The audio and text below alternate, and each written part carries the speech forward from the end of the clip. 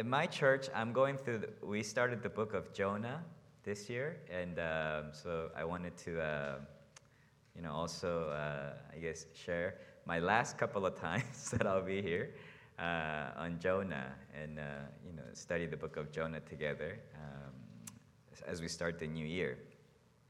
And I wanted to start it with a question.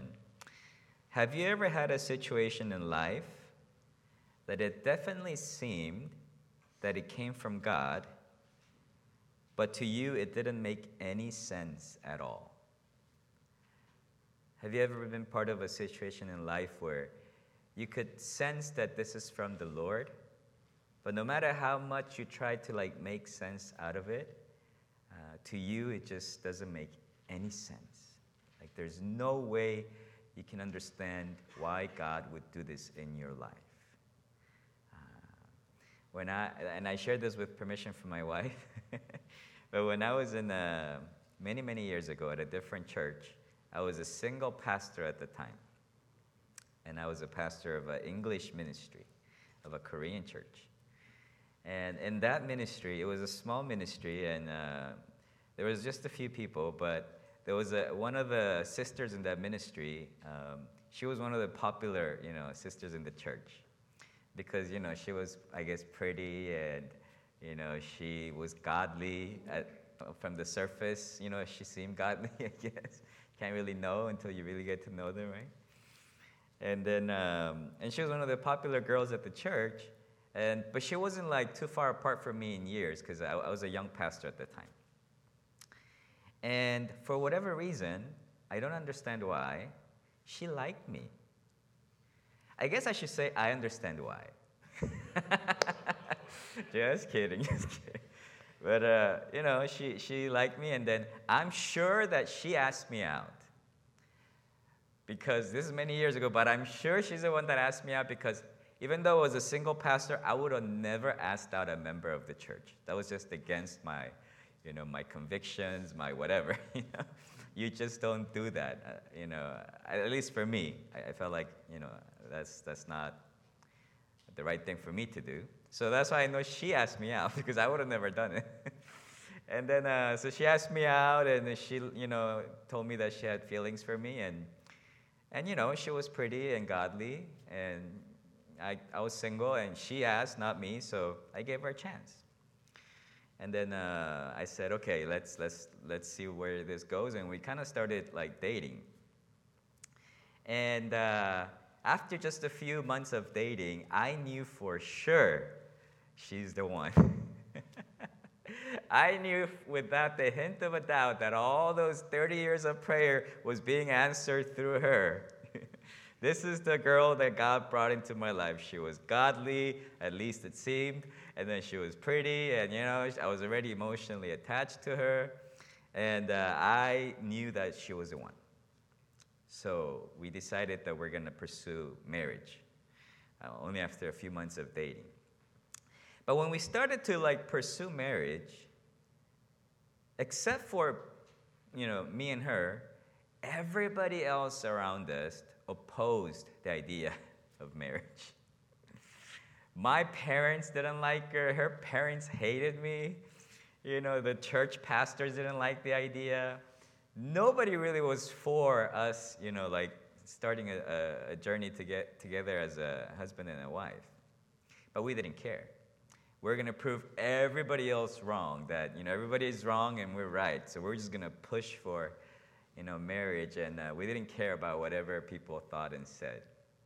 So we went ahead with the plans of pursuing marriage, but the more we tried, the stronger the opposition became, the harder it got, and but we kept on, just fighting through until one day we both knew somehow that even God was not really allowing this to go forward. But even then, this is how powerful emotions can be. Even though we both sensed that maybe really this is not from the Lord, we didn't care. Even God couldn't stop us. We were going to do it no matter what. And then, so we kept on trying, and at some point, we couldn't break apart from each other, so God had to do it for us. He broke their relationship, and we never saw each other again after that. To me, it didn't make any sense at that time. She was godly. She was pretty. I was emotional. We both liked each other. We both wanted to get married. It seemed like it was from God after 30 years of waiting. Why are we not able to get married? It just didn't make any sense to me at that time. I couldn't understand why God wouldn't allow it. So today, we're going to see how we should make sense of the situations in life that God allows into our lives that don't seem to make any sense at all to us. How are we to understand those situations in life? So if you have your books, your Bibles, please open with me to the book of Jonah, chapter 1, verses 1 through 3. This is the book of Jonah, chapter 1, verses 1 to 3.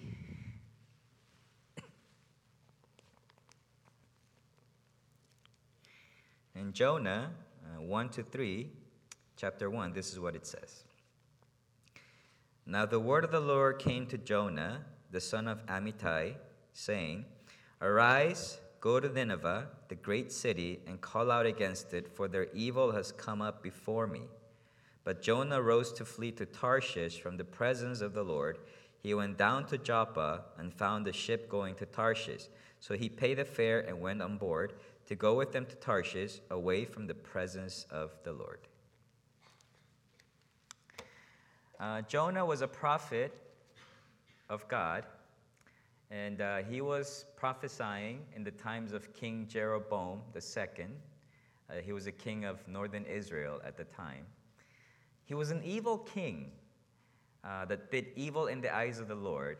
However, Jonah had prophesied that under that king, God was going to expand and prosper Israel.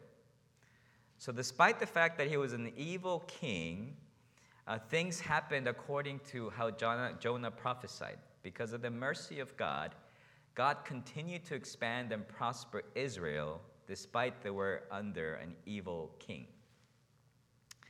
And Jonah, he knew that Jeroboam was an evil king because his contemporaries, other prophets like Amos and Hosea, they were actually prophesying against the king.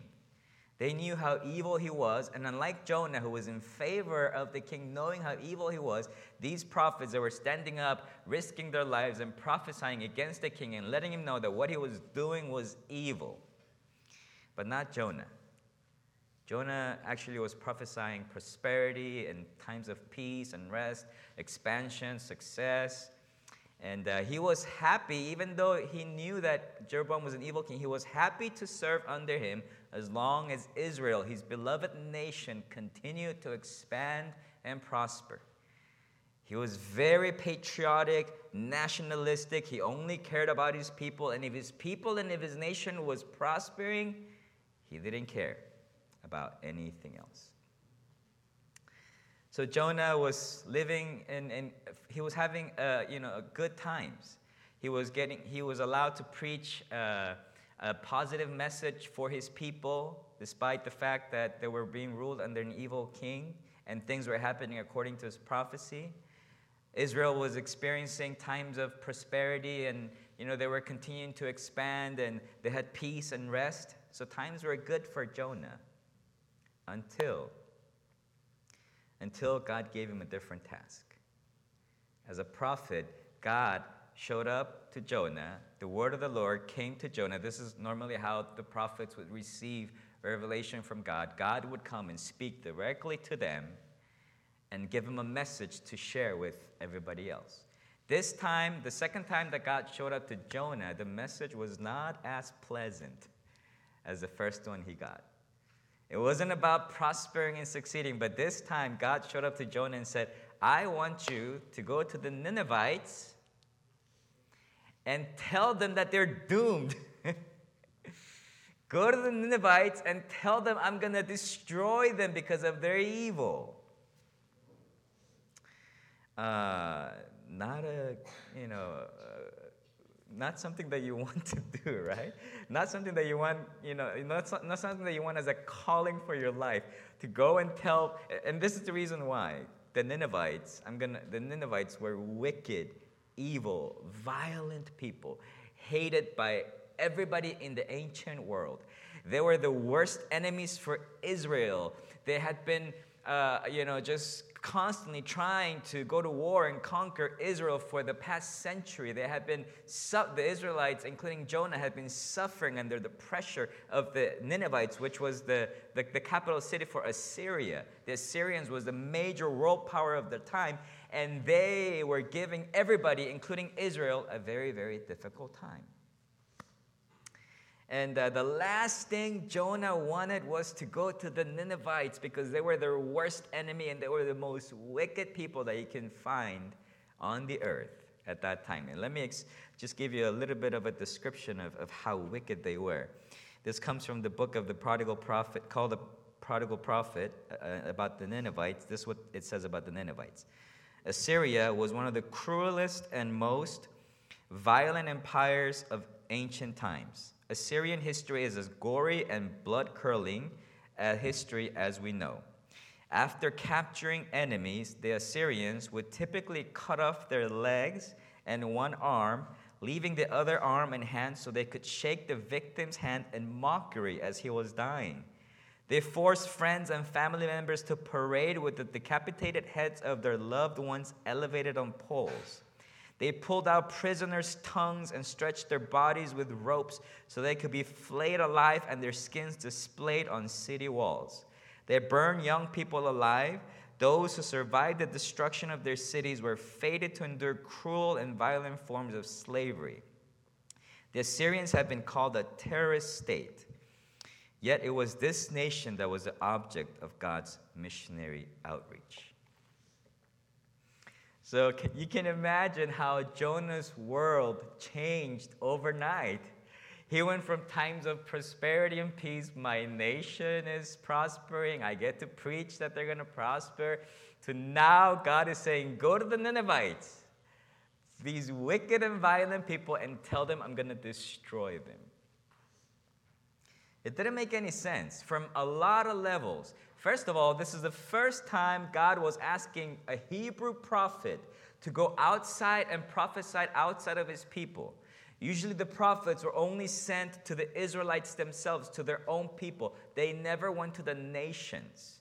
So this is the first time God is sending one of his prophets, not to prophesy to his people, but to go outside of his nation to prophesy to Gentiles, to pagans. So that was strange. It was also strange that God would call, out of all these prophets, God would call the most patriotic one. Jonah hated the Ninevites. Jonah wanted the Ninevites to actually be destroyed. Jonah only cared about his own race, only cared about his own people. He didn't care about the nations. And another prophet, Nahum, a few years ago, he had prophesied that God was going to destroy the Ninevites because of their evil and wickedness. This was a prophecy that was given by another prophet years ago. And Jonah was happy with that prophecy, and all the Israelites were happy with that prophecy. They thought that's exactly what they deserve. So for Jonah, it just didn't make any sense. No matter how much he tries to slice it, God's calling didn't make any sense to him. It didn't make sense practically because what if he does go? He goes and, there's zero chance of success. Why would wicked people listen to him? And if he goes, he's for sure going to get killed. This is a suicide mission. He's not going to come back alive. They're going to cut his body into pieces and they're going to parade with his body just like they did with their other enemies, the Assyrians. There was zero practical chance of success and 100% chance that he's going to die if he goes. It didn't fit theologically. Nahum had just prophesied that God was going to destroy Nineveh, and that's what the Israelites and Jonah always believed, that God was going to destroy them, not perhaps give them a second chance, a warning so they can repent. It just didn't fit his theology. It didn't fit, practically, it didn't fit his theology. It didn't fit his heart. He had no desire to see the Ninevites repent or get a second chance. He hated the Ninevites. He wanted them to, as a prophet of God, as a man of God, he hated the Ninevites. He wanted them to die. He had no heart to go to them and give them a warning with perhaps a chance for them to turn around from their sins and be shown mercy from God. So no matter how much you try to slice it for Jonah, because he couldn't come up with a reason that made sense to him, he was faced with a choice. Now he had to choose. Am I going to obey God when nothing makes sense and go to the Ninevites? Or am I going to disobey and flee? He chose the latter. He chose to disobey. It says here that he left the presence of the Lord. That's simply saying, if you are in the presence of the Lord, it means that you're obeying him. If you are leaving the presence of the Lord, it means you're blatantly disobeying him, choosing to disobey the will of the Lord. And God tells him to go east, but he goes west. God tells him to go by land, but he chooses to go by sea. And he's just showing God, I'm done with you, God. I can't make sense of it. It doesn't make sense to me, so I'm not going to do this. I'm going to go as far as I possibly can in the opposite direction. I'm not coming back. I'm buying a one-way ticket to Tarshish, and I'm going as far from me as I can from you and your calling, and I'm not ever coming back. I'm not going to be a prophet anymore. He chose to disobey God. It says here, he went down to Joppa to go to Tarshish. That word go down has this meaning of, back then, it had this meaning of going down to die, going down to death. And the ESV Bible, it says it like this, that the suggestion is that each step away from the presence of the Lord is one step closer to going down to death. So that's the path that Jonah was choosing. Get further away from the Lord, get closer to death. And that's what Jonah decided to do. And just he found no way to make sense out of what God was calling him to do. So he chose to disobey. And sometimes we as Christians, we also face dangers. This is a very dangerous mindset that sometimes we also as Christians get. If it doesn't make sense to me, we think it's the end of the world. There's no other way out of our problem, our situation. And if it doesn't make sense to us, we think it's the end. That kind of thinking, just like Jonah, it's very dangerous. It actually does lead to death. When we only base everything based on just what we can make sense out of, if that's all we do and we leave no room for what God can do, then usually we also end up getting distant from God and walking towards a path of death, dead end. There's no way out of this. I'm dead.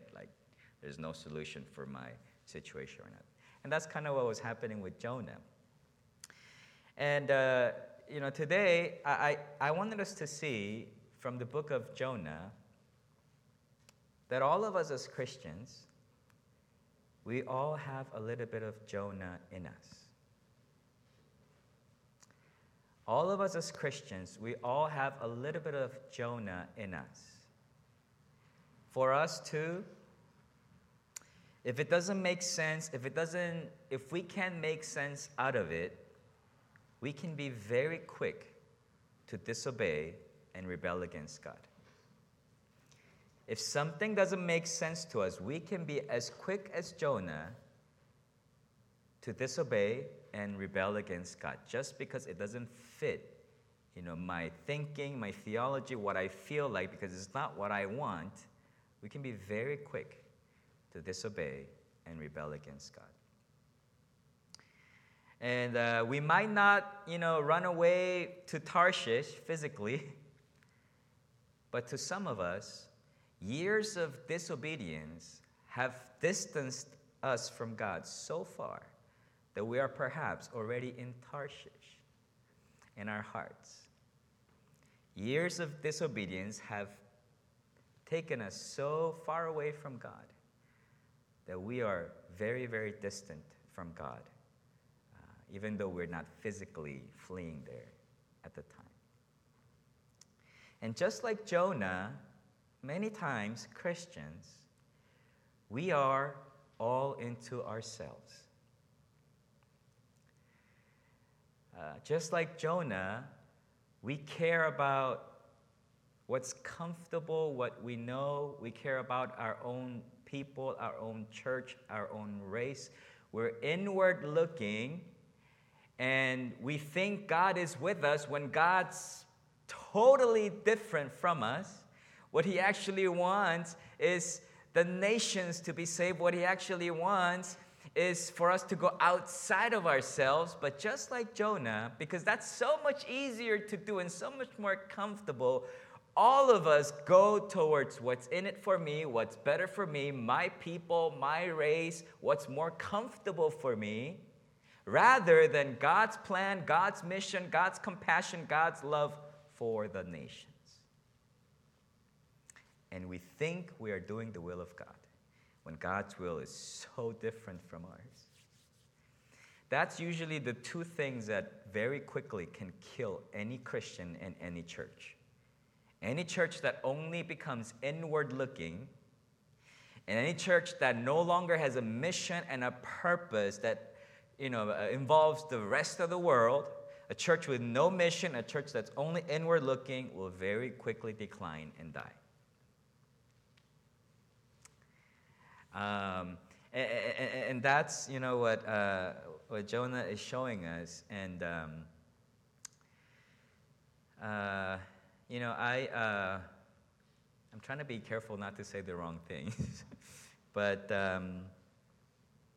we can sometimes see, that we all have a little bit of Jonah in us, and that we all are.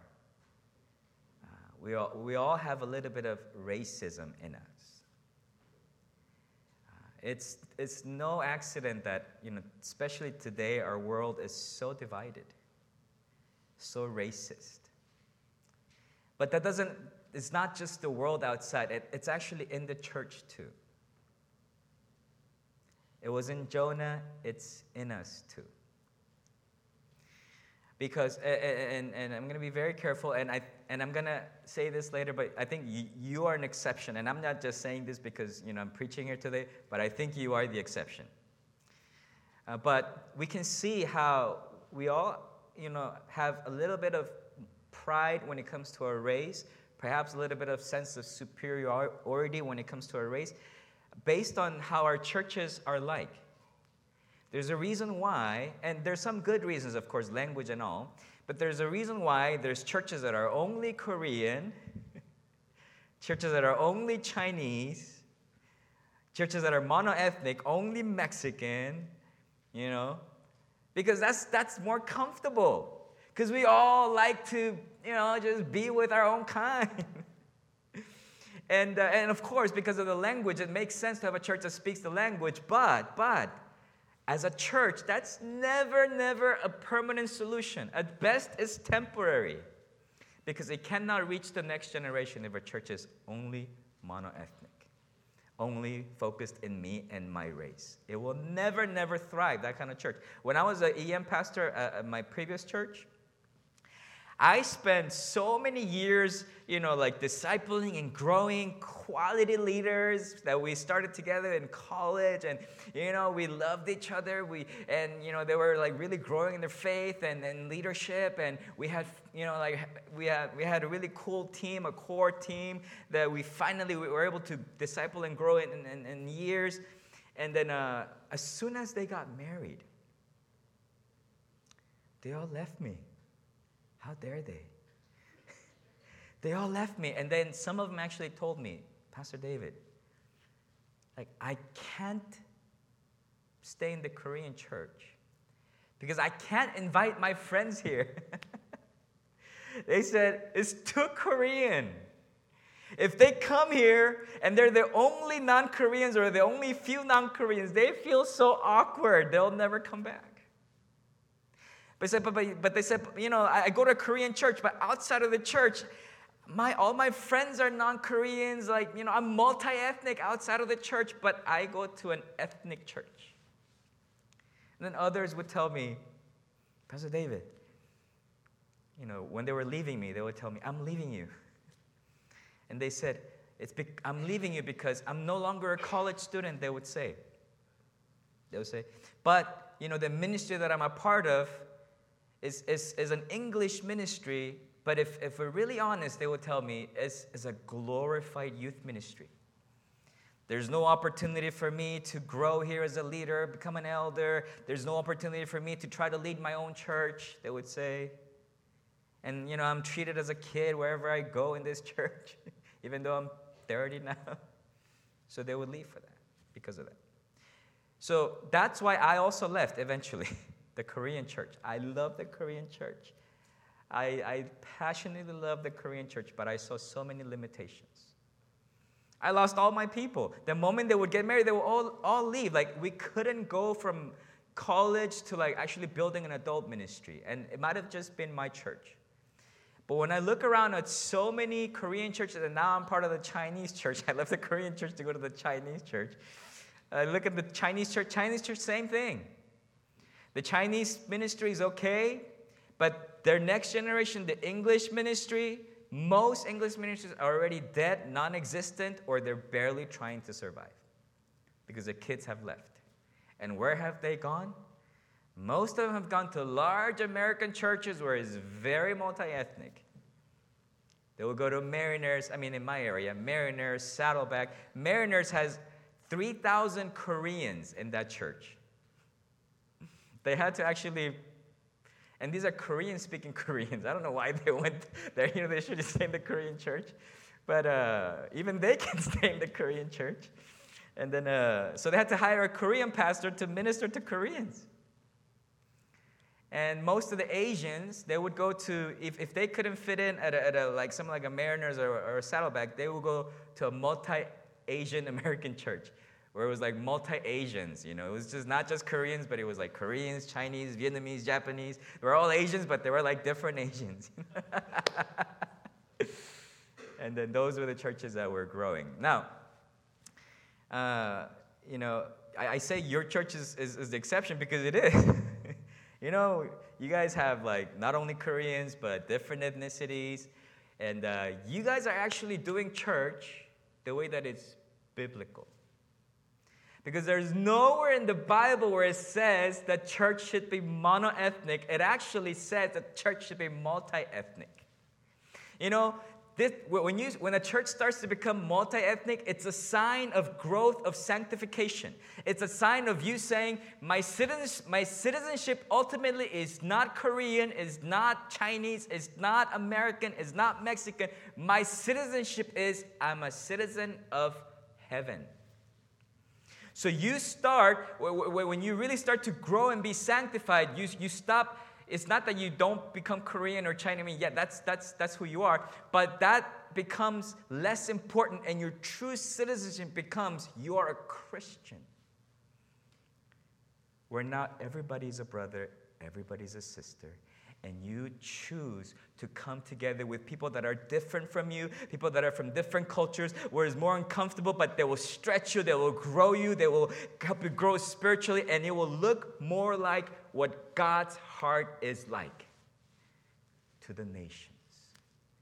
To the nations. Jonah was me, my people, and my race. God was saying, no, Jonah, I want you to go to the nations. I care about the nations. I love the nations. I want you to preach to the nations, not just your own people. And this is just my opinion, which is worth nothing. I think moving forward, the churches that will last, the churches that will keep going, are the churches that really go multi-ethnic. Because just look, if you have children, just look at your children. They don't just hang out with Koreans. They don't just hang out with, Chinese. If you go to their school, their friends are... I have nephews and nieces that go to elementary. They have, white. They have Mexican. They have Chinese. They're that's normal. That's normal. That's family. So when they actually come just to a Korean church, it's weird. Why do we all look alike? Why are we all Koreans? That's the new normal, where it's diversity, it's multi-ethnic. It's not just one ethnicity anymore. In my own family, my youngest, the youngest in our family, my brother-in-law, my sisters, my wife's brother, the youngest out of all of us, he married a non-Korean, which was so cool. He's so biblical. And he married a lady from Hong Kong. And what a joy it's been to have her as a sister-in-law. Oh, she's better than all the other Koreans combined in our family. My mother-in-law said that. She's better than her daughters. But that's the world we're living in. That's the new culture that we're a part of. That's not only the new culture, the new world, that's what's biblical. That's what God's heart goes after, the nations. Not just our own kind, not just our own race. And if we can't break, off from that, then we probably won't last too long as churches. Just my opinion. Might not be worth much. Jonah, a sign of disobedience. When Jonah chose to disobey God, what he was also choosing to say was that he couldn't trust God. A sign of disobedience is always a sign that we don't really have a deep relationship with God where we can trust Him even if it doesn't make sense to us. It's something that tells us inside we're not as spiritual as we thought we were. We're not in love with God as much as we thought we were. Superficially, we were the prophet. We were the servant of God. But internally, we were distant from God. There was no love for God. There was no trust for God. That's why we disobey. When it doesn't fit our own thinking, our own beliefs, and what we think is right. God, you are wrong. I am right. I cannot trust you with my life or my well-being. And, Tim Keller says something cool. This is what he said. Jonah concluded that because he could not see any good reasons for God's command, there couldn't be any. Jonah doubted the goodness, the wisdom, and justice of God. We have all had that experience. We sit in the doctor's office, stunned by the biopsy report. We despair of ever finding decent employment after the last lead has dried up. We wonder why the seemingly perfect romantic relationship, the one that we always wanted and never thought was possible, has crashed and burned. If there is a God, we think He doesn't know what He's doing. When this happens, we have to decide, does God know what's best? Or do we? And the default mode of the unaided human heart is to always decide that we do. We doubt that God is good or that He's committed to our happiness, and therefore, if we can't see any good reasons for something God says or does, we assume that there aren't any. So we disobey and we flee. So, to answer our initial question and bring the sermon to an end, how should we make sense of the situations that God allows into our lives that don't seem to make any sense at all? How should we make sense of the situations that God brings our way that don't seem to make any sense to us whatsoever? This is what we should do. If you ever face a situation like that, personally or as a church, like you don't understand what God is doing, it doesn't make sense, it shouldn't be happening, it goes against everything I believe and think. If you are there, how should you respond? This is how you should respond. You should accept it as the will of God. You should accept it as the will of God. The more different things are from what you think, the higher the chances it's from God. The more it falls in line with what you think, the less the chances are it's from God. It's most likely from you. God's way are higher than ours. He's different from us. So the more different, the more it doesn't make sense to you, the higher the chances that is God's will. That is the will of God. The more different it is, the more scary, the more risky, the more it doesn't make sense to you, the more it goes outside of your comfort zone, the more you say, this doesn't make any sense, it's impossible, it's dumb, it's risky. The more you think that way, the more it is from God. What else do you expect? If it's from God, it's got to be different from you. So the more different it is, the harder it is for you to accept. The more you want to say no, that's when you have to say yes. Because that is the will of God. Sometimes the will of God is not found through hours of prayer and reasoning and talking and meeting. Those things are necessary. But sometimes, do you know how you can clearly know the will of God? If there's something that you hate, if there's something that you don't want to do, if there's something like, no way, I'm not going in this direction. If you ever feel that way, you don't have to spend countless hours praying to find out the will of God. That's how you find out the will of God. What do you hate? What doesn't fit your thinking? What doesn't fit your heart? What doesn't fit your theology? If you find something like that, you found the will of God. I just spared you countless hours of prayer. I mean, pray, of course. But that's sometimes how you know this is from God. The more different it is from what you think and who you are, the more you can't accept whatever God brings into your life, the more you can know with assurance, this is the will of God. So, I mean, just to give you one example, look at Mary, right? Mary, we just celebrated Christmas not too long ago. But remember Mary, the teenage girl who nobody knew about because nobody knew where Nazareth was. She was virtually invisible and nobody cared. People didn't even know she existed because they didn't even know the place she lived existed. She was invisible. She was not important. She was a teenage girl, simple teenage girl at 12 years old who was just hoping to marry Joseph. That was her plans. But what happened when God called her?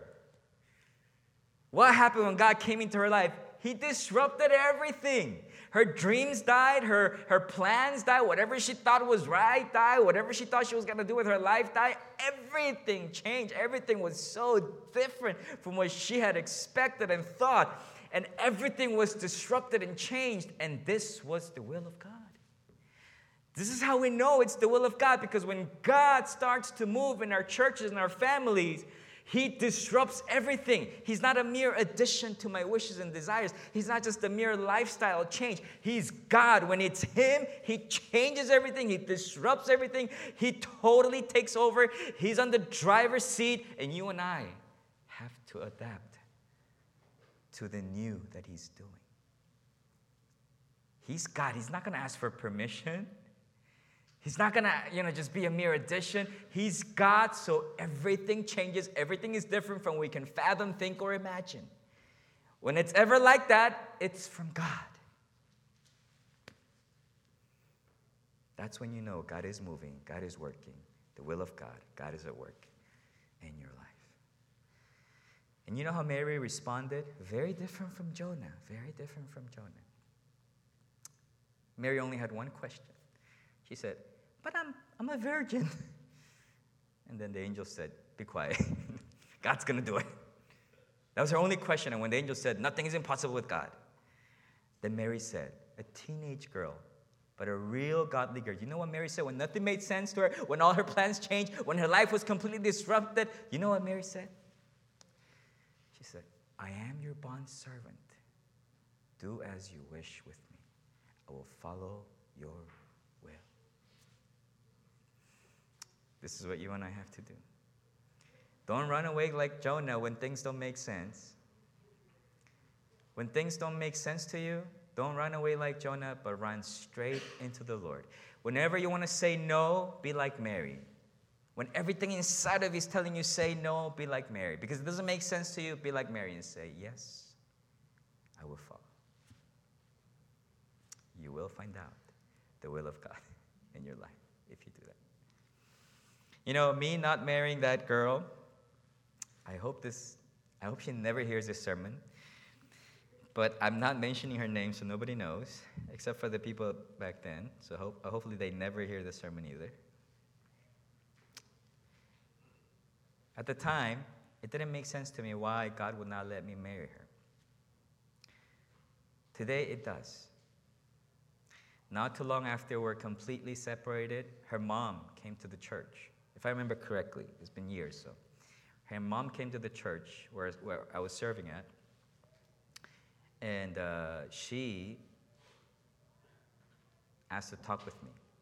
And she said, I didn't let you marry my daughter, not because of my daughter, but because of you. See, I was protecting you, not my daughter.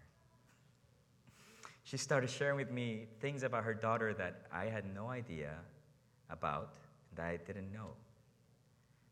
Things that I can't share with you, but that I know without the hint of a doubt that if we would have married, we would have been divorced in the first year or the second year if we lasted long. She specifically said this to me, I was protecting you, I was keeping you from, she said, I didn't want you to marry my daughter because I wanted you to be a pastor for a long time. I wanted you to follow your calling for a long time. If you marry my daughter, you would not be able to continue to be a pastor. Not only the divorce, but so many things would keep you from doing what God has called you to do. And she explained to me, this is why I opposed so strongly you marrying my daughter. I was protecting you, she said. And it made sense. It made sense. After a few years, now that I think about it, now that my head is cleared up, it makes sense. And, I married my wife, so it's much better. Now, let's end with this. It didn't make any sense for Jesus to give up the riches of heaven. It didn't make any sense to put limitations on himself being God by taking on humanity. It didn't make any sense to die a death for something he didn't do, for those who didn't even appreciate it, and were the ones actually nailing him to that cross. None of it made any sense, but it was the will of the Father for his Son. Jesus, who wanted to run, didn't run from the will of God. He went straight to the cross, and he stayed on that cross because Jesus obeyed the will of the Father.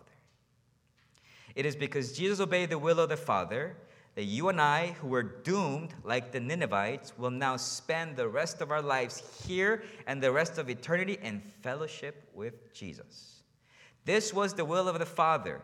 The will of the Father that made no sense whatsoever was to save you and to save me. Let this sink in. And you too, no matter how much it doesn't make any sense to you, you too will be able to obey the will of God when it doesn't make any sense to you at all. Let's pray. Father, we thank you for this time. We ask, Lord, that as we start the new year, that you would bless this church. Thank you, Lord, for sending Pastor Ruben as a new shepherd. If there's anything that doesn't make sense right now, Lord, let all of us accept it as the will of God. Rejoice that you are doing something new, that you are moving, and accept it as the will of God and follow your lead. And I pray, Lord, that you would bless this church beyond their wildest dreams and do much more that they can ever think or imagine. Continue to be with them and bless them and provide for all of their needs. And in Jesus' name we pray.